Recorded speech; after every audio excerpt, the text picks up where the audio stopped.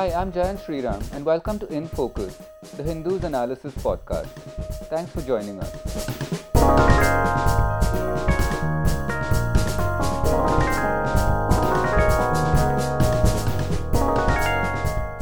This has been a difficult day to cover the news. If you've been following, you'll know that for the fourth straight day, Northeast Delhi has been rocked by violence and by clashes against pro and anti CAA protesters. And the scenes emerging now are extremely disturbing. There seems to be open violence on the streets. We're hearing now that schools and mosques have been burnt down, and the death toll is now at 23, with several more injured. We will cover this issue today and tomorrow. We hope tomorrow to bring you some reporting on the ground situation through this podcast. I'm sure that many of you are seeing the images on TV as well. But today has seen a number of developments, perhaps the most important of which is that the Delhi High Court has asked the Delhi police to file FIRs against 3 BJP leaders for making incendiary speeches that may have sparked off the violence that we are seeing, or at least contributed to it. Delhi Chief Minister Arvind Kejriwal then called for the army to step in, and the government has dispatched National Security Advisor Ajit Doval to try and contain the situation on the ground. So today's episode is a quick report on all of those developments, as we all hope now that the situation in Delhi comes under control soon. And joining me is the Hindu's Delhi resident editor, Amit Barua.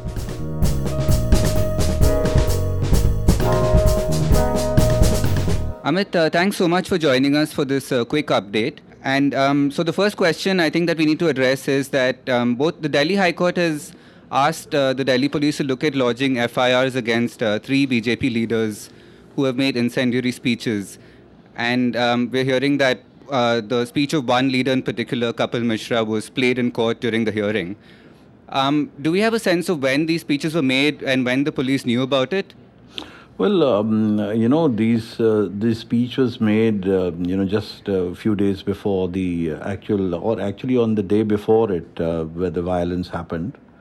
But, basically the issue here is that the DCP of the area was standing there, and Kapil Mishra declared that, once the Trump visit was over, and then, we will not even listen to the police and we'll take matters into our own hand. And basically, he had been arguing that, the other protests, like at Jafrabad and Khureji, they will sort of clean up the area and not allow another Shaheen Bagh to come up. And you will also remember that it was Kapil Mishra who was censured by the Election Commission for his speeches in the run-up to the Delhi elections as well. So there is a past history of him making remarks that are not conducive to the maintenance of communal harmony. So I think that's what the High Court picked up today on, and basically said that hate speech is not on, and the Delhi police should register FIRs against those who are making hate speeches. And they also mentioned that there were certain common slogans that had been raised from time to time between the BJP leaders whose speeches have come under the scanner. Right, and that would include the Minister of State for Finances, Anurag Thakur, who I think we can look at as the kind of original culprit here, who made that speech during in the run-up to the Delhi elections. Indeed, and he was also censured by the Election Commission, but at that time no FIR was registered against him. And in that speech, you can hear him raise a slogan like "Desh ke gaddaro ko," and he's exhorting the crowd to say "Goli maro salo ko." Now, given that there are so many protests going on and what had happened in JNU earlier, and the city was quite at an edge.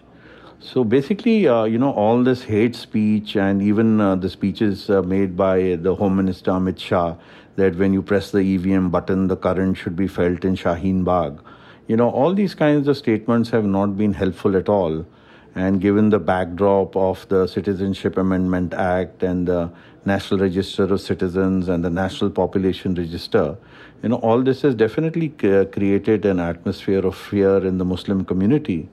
And, the killings that have happened, since Sunday in Delhi, they have really disturbed a lot of people, and they have sent a terrible message across the country and also abroad, because we must remember that It was at the peak of the Trump visit that all the violence was happening. And it doesn't reflect very well on the Delhi police or the Union Home Ministry's handling of whatever has been happening. I think some measures are being taken, like the visit of the National Security Advisor to Northeast Delhi in order to change the optics of the current situation. But I'm afraid this has come 4 days late, and the Prime Minister's tweet today in the afternoon is also, it comes on the fourth day of the violence. So we really, I think there are lots of concerns about the ability of the government to deal with such situations and why the violence could not have been stopped on Sunday or at the latest on Monday. You mentioned in an earlier answer that, one of the speeches made by the BJP leaders referred to the fact that we won't allow a second Shaheen Bagh-like situation or area to develop. Does that suggest that there was some movement in this part of Delhi before, that people were aware of it, and that includes the police as well? We don't know, Jayant. Many things are happening, and, there are also suggestions that a lot of outsiders were brought in, because this area abuts the state of Uttar Pradesh. So there have been a lot of suggestions that a lot of outsiders were brought in and they were responsible for fomenting the violence. But, there is no conclusive evidence for that as of now. But these are suggestions that have been made by some police sources as well. So I think it's, it's essentially, I think, the speeches that we've been discussing is that all this creates an atmosphere of, hate. And, in today's world where these speeches and video clips can be spread so easily, they do become a mass phenomena and they influence a lot of people. And that really is a big problem for everyone living here. Because the last thing, the message should be sent out that Delhi is not a safe city, because Delhi is the capital of India and it has people from all religions, backgrounds, ethnicities, castes living here. And in that sense, it is India's melting pot. So my own sense is that we will hear more stories coming out as testimonies emerge. And I think the onus really is also on the Delhi government and its chief minister, who finally calling out the army today. But a lot of the damage had already been done, and people understand that the Delhi police comes under the central government. But they're also asking the question that, why he didn't go himself to the affected areas.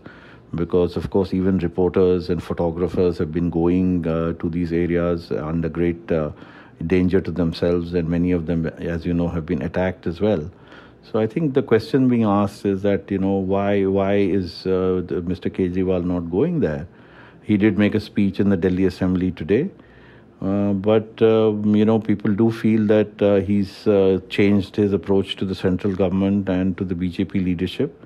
He's changed his tune in a sense.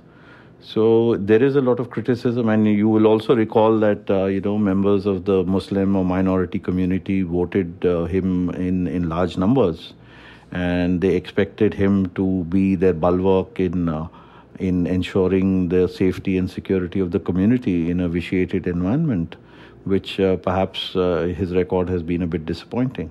Right. So let's just address some of those things. Let's just address in detail. One is the police presence in Delhi, because as you mentioned, Mr. Kejriwal today has called for the army to come in. There's now a contrasting statement from NSA Ajit Doval, who says that things are fine and that we must trust the capabilities of the Delhi police.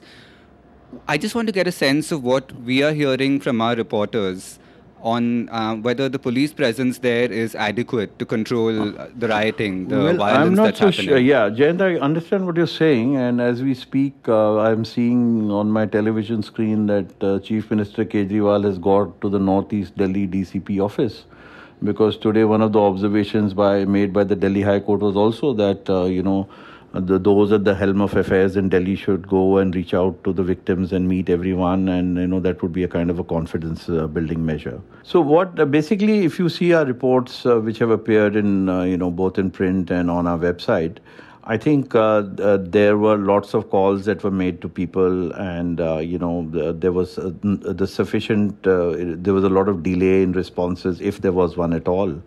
And it was, at around just after midnight that a bunch of concerned citizens approached the Delhi High Court. And to give safe passage to an ambulance, the court had to hold a midnight hearing. And it was only then that to this Al Hind hospital that these ambulances were able to leave, and the seriously injured patients were able to come out of the area. So I think that itself is a commentary, and whether it was enough or not, we really don't know. But if you see all the user-generated content, there are lots of places where you can see the police standing in the middle of the crowd, either doing nothing or even pelting stones on some occasions. So there are question marks on the role of the Delhi police as to why they let it go on. And I think that given the fact that there's been a lot of firing, which is a new phenomena as far as rioting in Delhi is concerned, there seems to be a proliferation of weapons in the hands of the rioters. So in such a situation, I think maybe the police was a little scared. Some of them perhaps didn't have proper orders. We really don't know. And maybe we will never know.